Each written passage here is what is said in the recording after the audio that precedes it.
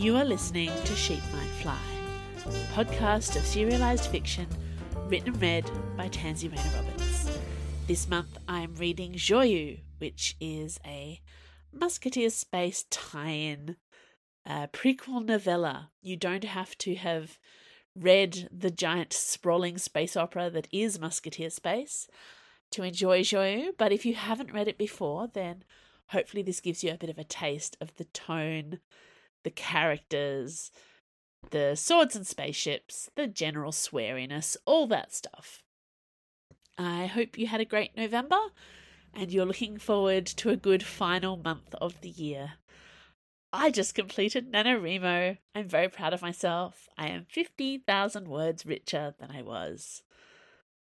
Because honestly, what currency means anything other than words on the page? That's about where I am right now, emotionally. Yes, okay. Joyeux, Chapter 4, Misrule, The Dance of the Elements. Athos hates to watch Cinquefoil, brutal mishmash that it is, but he will admit to an appreciation for fleur-de-lis. There's a calm precision to the game, to the spinning of the poles, and the intensity of player against player. It's almost as good as fencing, but no one would be crazy enough to fence in zero gravity. He has often thought that he would love to get a foil into Chevreuse's hands, but she's too dedicated to her own sport to be tempted by something as tame as sword work. This is a strange match to watch. The Emerald Knights are still the Emerald Knights without Chev, but Buck is so different, all passion and thrust, where Chevreuse is restraint and brutal precision. Buck would make a terrible fencer, but she is astounding in the air. Aramis is not surprised when Chevreuse insists on watching the game with them. They don't have a ticket for her, but she squeezes between Porthos and Athos, her legs slung across their laps. Aramis can feel Chev's feet brushing against her hip, and she wants to kiss her. Aramis misses Chevreuse like breathing. She's still here, so close, and yet they're not that anymore. Are they anything? Friends, of course. Aramis has always been good about staying friends with the women she loves. It's different this time. The ache is different, perhaps because she started missing Chev even before they broke up. They were terrible together at least half of the time, but it was good. It was so fucking good, and now Aramis does not know where to go next. Maybe it's time. Maybe this is a sign that the Musketeers aren't for her anymore. She always wanted to be a priest. This has been a distraction along the way. She could never have kissed her here in the stadium like she wants to right now. They would never have risked that kind of public affection.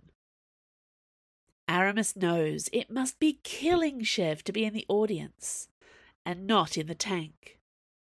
They're friends now, which means Aramis can reach out and squeeze her hand to comfort her, if she wants to.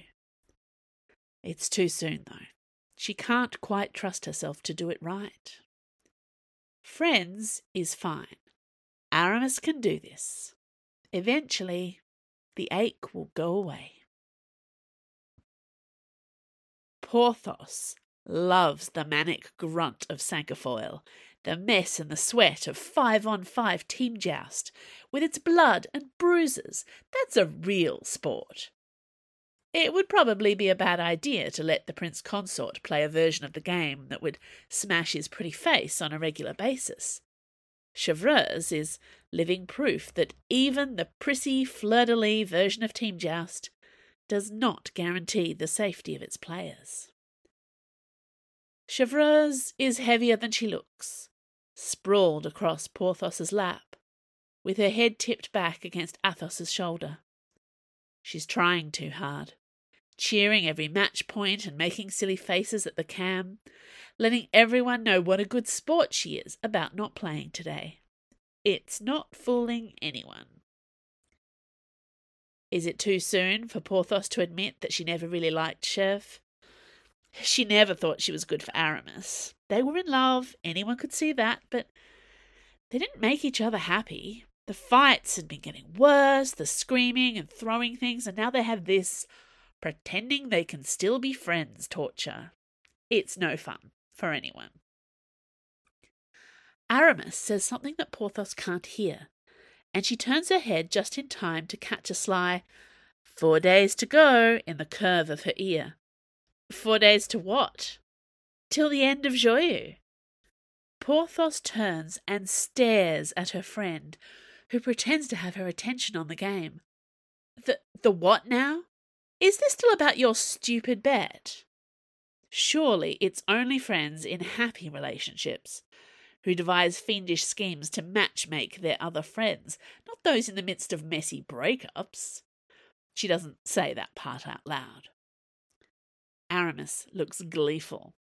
It wouldn't kill you to sleep with him. Chevreuse catches part of that, because of course she does. Sleep with who?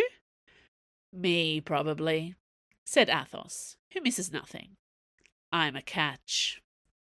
I hate you all, says Porthos, her face going hot all over. And also, never going to happen. She raises her fist towards Athos and he bumps knuckles with her in solidarity. Platonic fist bumps for the win. Aramis watches the Emerald Knights win. They win the game and take out the record as the first fleur-de-lis team in history to have an unbeaten season. Technically. It breaks Aramis into pieces to watch Chevreuse screaming with delight and pride. They could actually have got away with kissing in public today, and no one would have thought it was anything romantic. Chev smooches Porthos and tugs on Athos's beard. And when Prince Alec runs over to pick her up and take her to the podium with him, she beats him on the back of the shoulder blades and rubs her bright green makeup all over his face. Chevreuse and Aramis could totally have got away with kissing in public in this moment, but that's not going to happen because they broke up 2 days ago. And there's a heavy feeling in the pit of Aramis's stomach that won't go away. It was a good game, and she and Chev spent the whole of it practicing their just friends now skills, but seeing her girlfriend, ex-girlfriend, up there with her teammates and that bloody trophy feels like the end of something. Maybe the end happened a long time ago and Aramis was too damn stupid to see it. This would never have happened if she was a priest. She would have her life together and stop hurling ridiculous, doomed relationships at it. She leans into Porthos, who's still clapping and cheering, and says, "Next season, can we go to the Cinquefoil games instead?" Porthos hooks one arm around Aramis's neck, in a hug that's mostly comforting. "You'll get over it," she says. "Don't want to." Aramis sulks. Athos hates misrule. Joyeux is his least favourite of everything. What the hell is the point of celebrating midwinter traditions on a space station? But he hates misrule the most. This was true even before the whole festive terrorism thing turned Joyeux from an annual annoyance to something that was actively trying to kill him. Winterlight was just as bad at this time of year. And what does the dance of the elements even mean? Planetside, it was an excuse for foolish behaviour, just like misrule here in space. As if the concept of misrule was ever going to be a good idea for people who live in artificial oxygen and gravity. Athos volunteered to be on duty for the ball weeks ago because he thought it would be less annoying than being forced to have fun by his so-called friends, who've never respected his distaste for holidays. But no, this is the actual worst. If he wasn't on duty, he could slip away home and or get drunk. but instead he is patrolling the ornamental gardens outside the palace, which means tripping over copulating couples in nearly every rosebush. He is not getting paid enough to deal with the blatantly underage girls with their glittery boobs hanging out of space dragon costumes. 2 of them vomit into a virtual fish pond, while another holds back their hair and sings show tunes in an off-key voice. It is 2200 hours. Everyone in the solar system is less sober than Athos. The festive terrorists have yet to make their mark on the 4th day of Joyeux. He almost hopes their plan is to blow up the palace. Athos, says a quiet voice in his private comm line, the one that usually only Aramis or Porthos use. He frowns for a moment, before realizing that it's Chevreuse. Are you still on duty? Will I regret saying yes? Don't be a smart-ass. Are you here? Near the north balcony. He heads up the winding steps to the balcony and stands at the rail until Chevreuse eases her way out of the double doors to join him. Assassination attempts? She asks in a brittle voice. 0 so far. My favourite number. Chevreuse is more tired than Athos has ever seen her. Worn thin, wrung out, and pissed off. She leans heavily on the single stick that she's been using today instead of the crutches. The medipatches have mostly put her leg back together again by now, but she'll have the limp for a day or 2. I need to beg a favour, but you can't ask why or request any details, and afterwards we never talk about it again. Athos's eyebrows almost disappear off the top of his face. Also, don't make that expression. I can't help my face. Athos, please. Tell me, he says gravely. It's not like tonight can get any worse.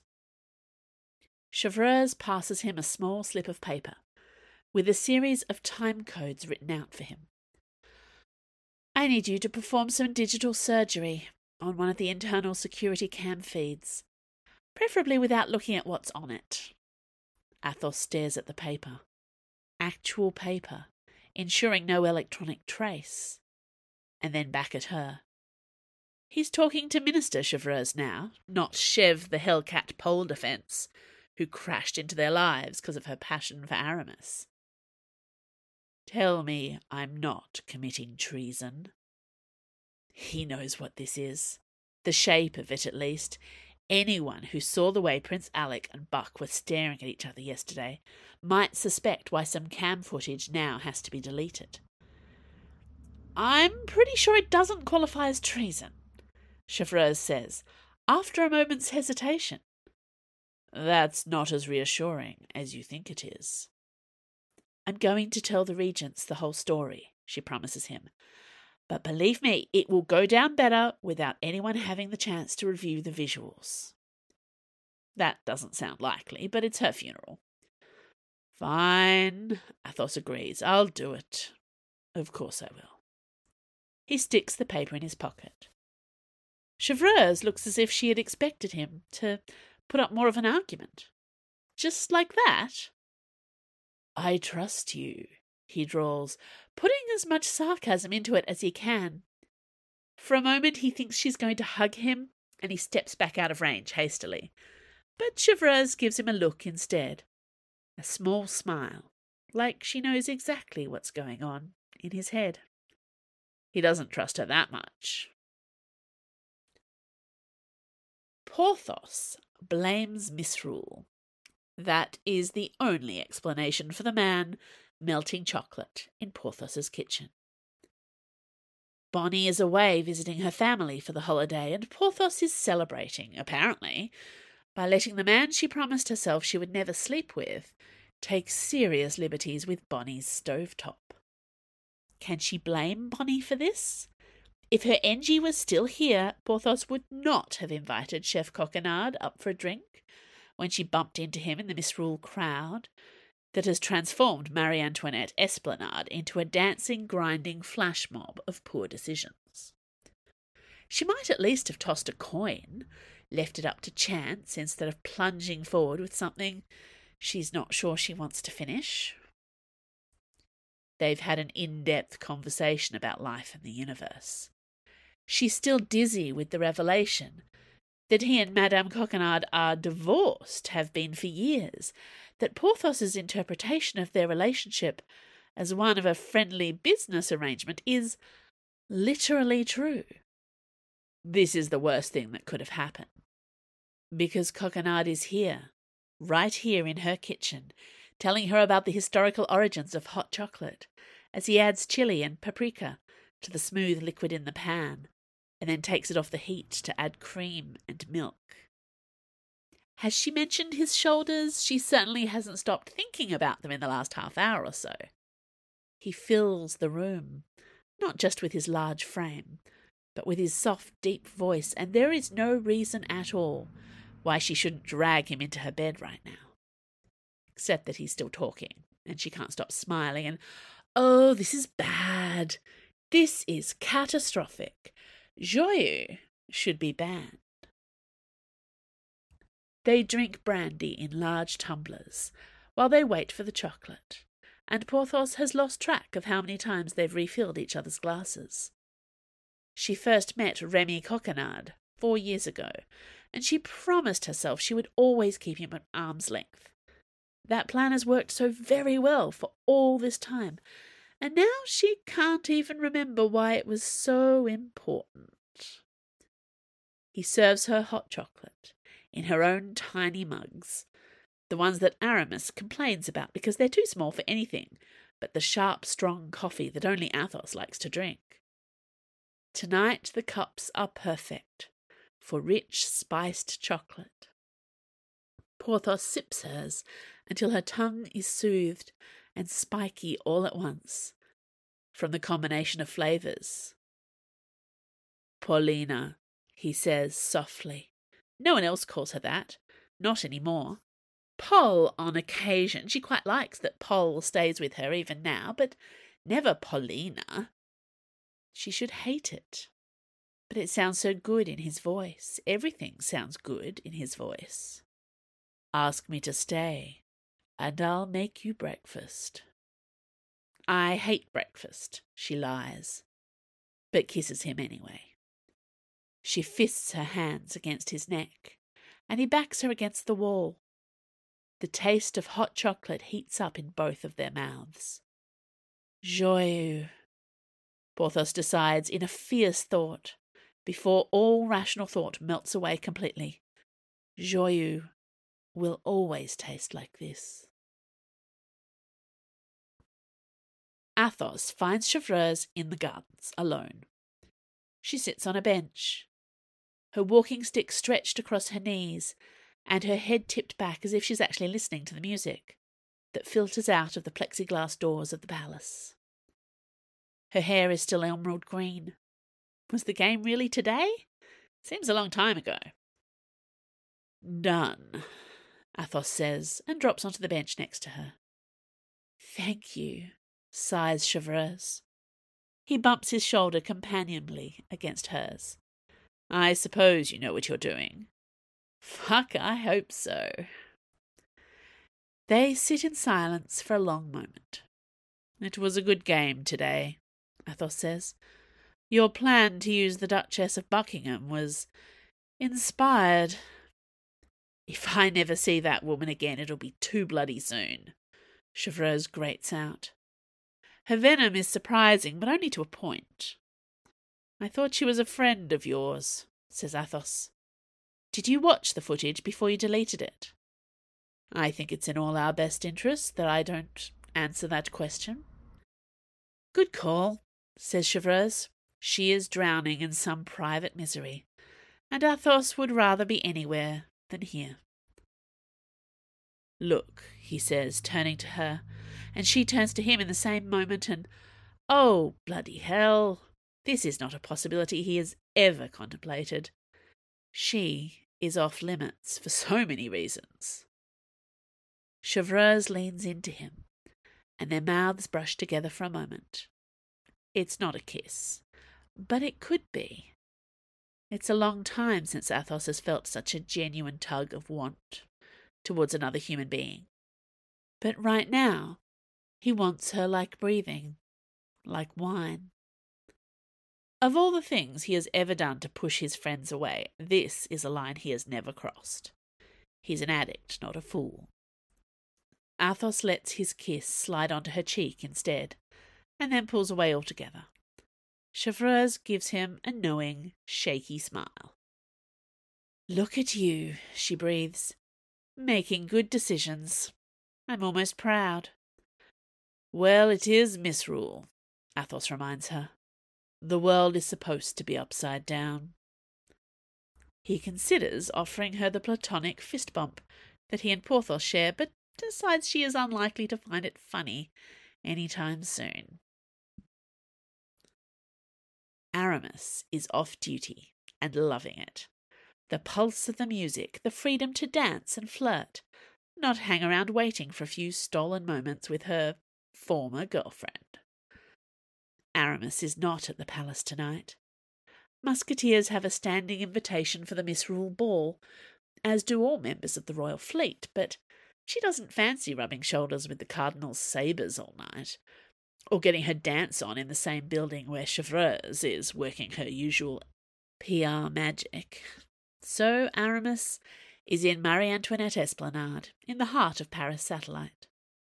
It started out as a street party with attitude, and somewhere around the third DJ of the night transformed into a deeper, dirtier celebration of misrule than the palace could possibly offer.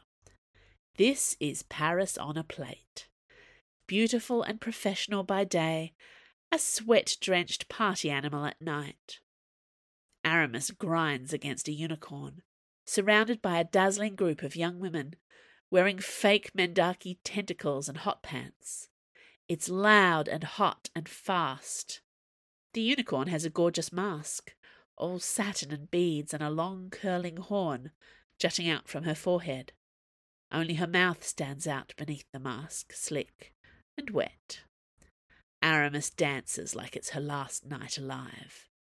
Her breath puffs out like steam as the temperature drops in the bar, far too rapidly to be natural.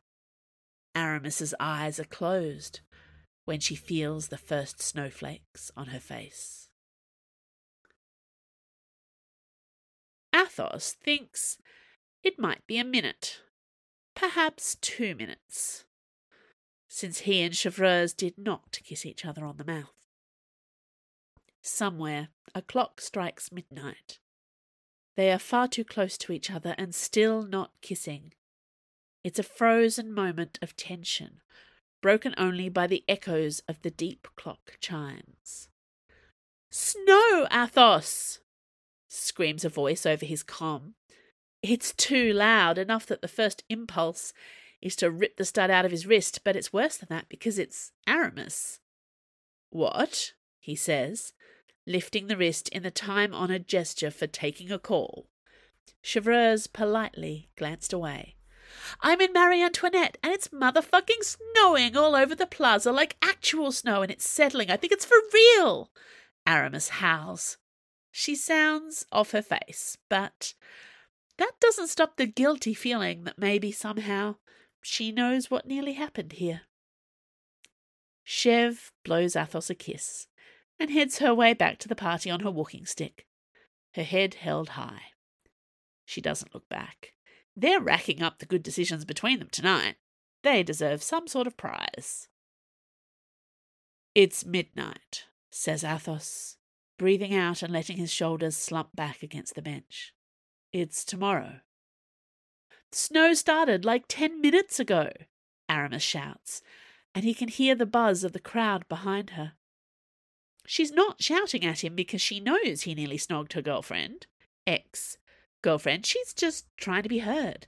"It's yesterday's thing, but maybe it's today's thing too, because it's snowing all over and it's not stopping, and can we build a snowman?" Athos wants to laugh, because it's that or punch himself in the face. "I'm on Luna Palais. I'm too far away to build a snowman with you. Call Porthos." "I can't because Porthos is getting laid," Aramis hoots, There's chocolate involved. It's a whole kinky chef thing. Don't call her. She's busy. What would I do without you to keep me up to date on these developments? It's a new day, Athos. Happy Joyeux. Happy Joyeux to you too, he says, and almost means it. I love you, honey pie. You're ridiculous, he says, but he can't stop his mouth twitching into a smile. Aramis and Porthos saved him. They keep saving him. Their friendship is the closest he will ever come to loving anyone. After the broken pieces of his former life, after Auden, after the world he left behind, Athos would rather cut off an arm than hurt either of them. It's amends! Aramis howls into the comm. It's tomorrow. That's amends. How fiendishly appropriate. A day for making reparations for past sins and renewing the bonds of friendship. Can Athos claim not sleeping with Chevreuse as his holiday activity for that day too?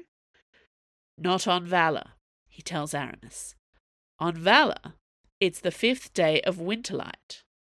Valor is stupid, Aramis howls through the comm.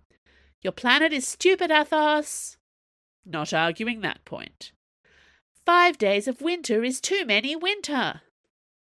Winter lasts longer than 5 days, he reminds her. What happens on the today of Winterlight? Athos breathes out. He remembers real snow.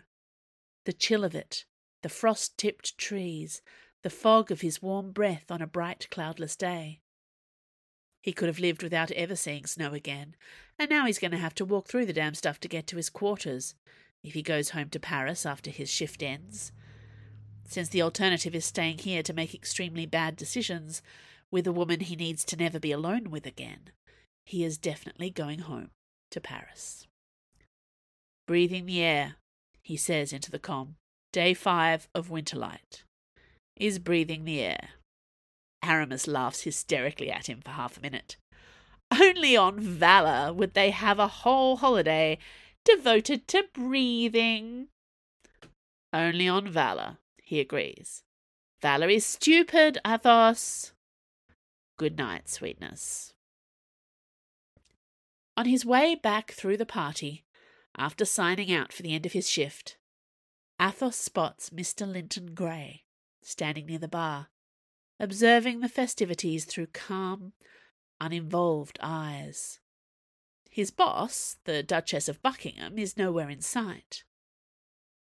Athos finds himself slowing down, offering a nod to the other man, whom he suspects has had almost as difficult a night as he has. Do you ever wish a day could be entirely struck from the records? He asks gravely. Mr. Gray flinches, as if he had not expected to be addressed, and then a slow smile passes over his face, making him look altogether more interesting than when he's playing the Invisible Man. All the time, he replies.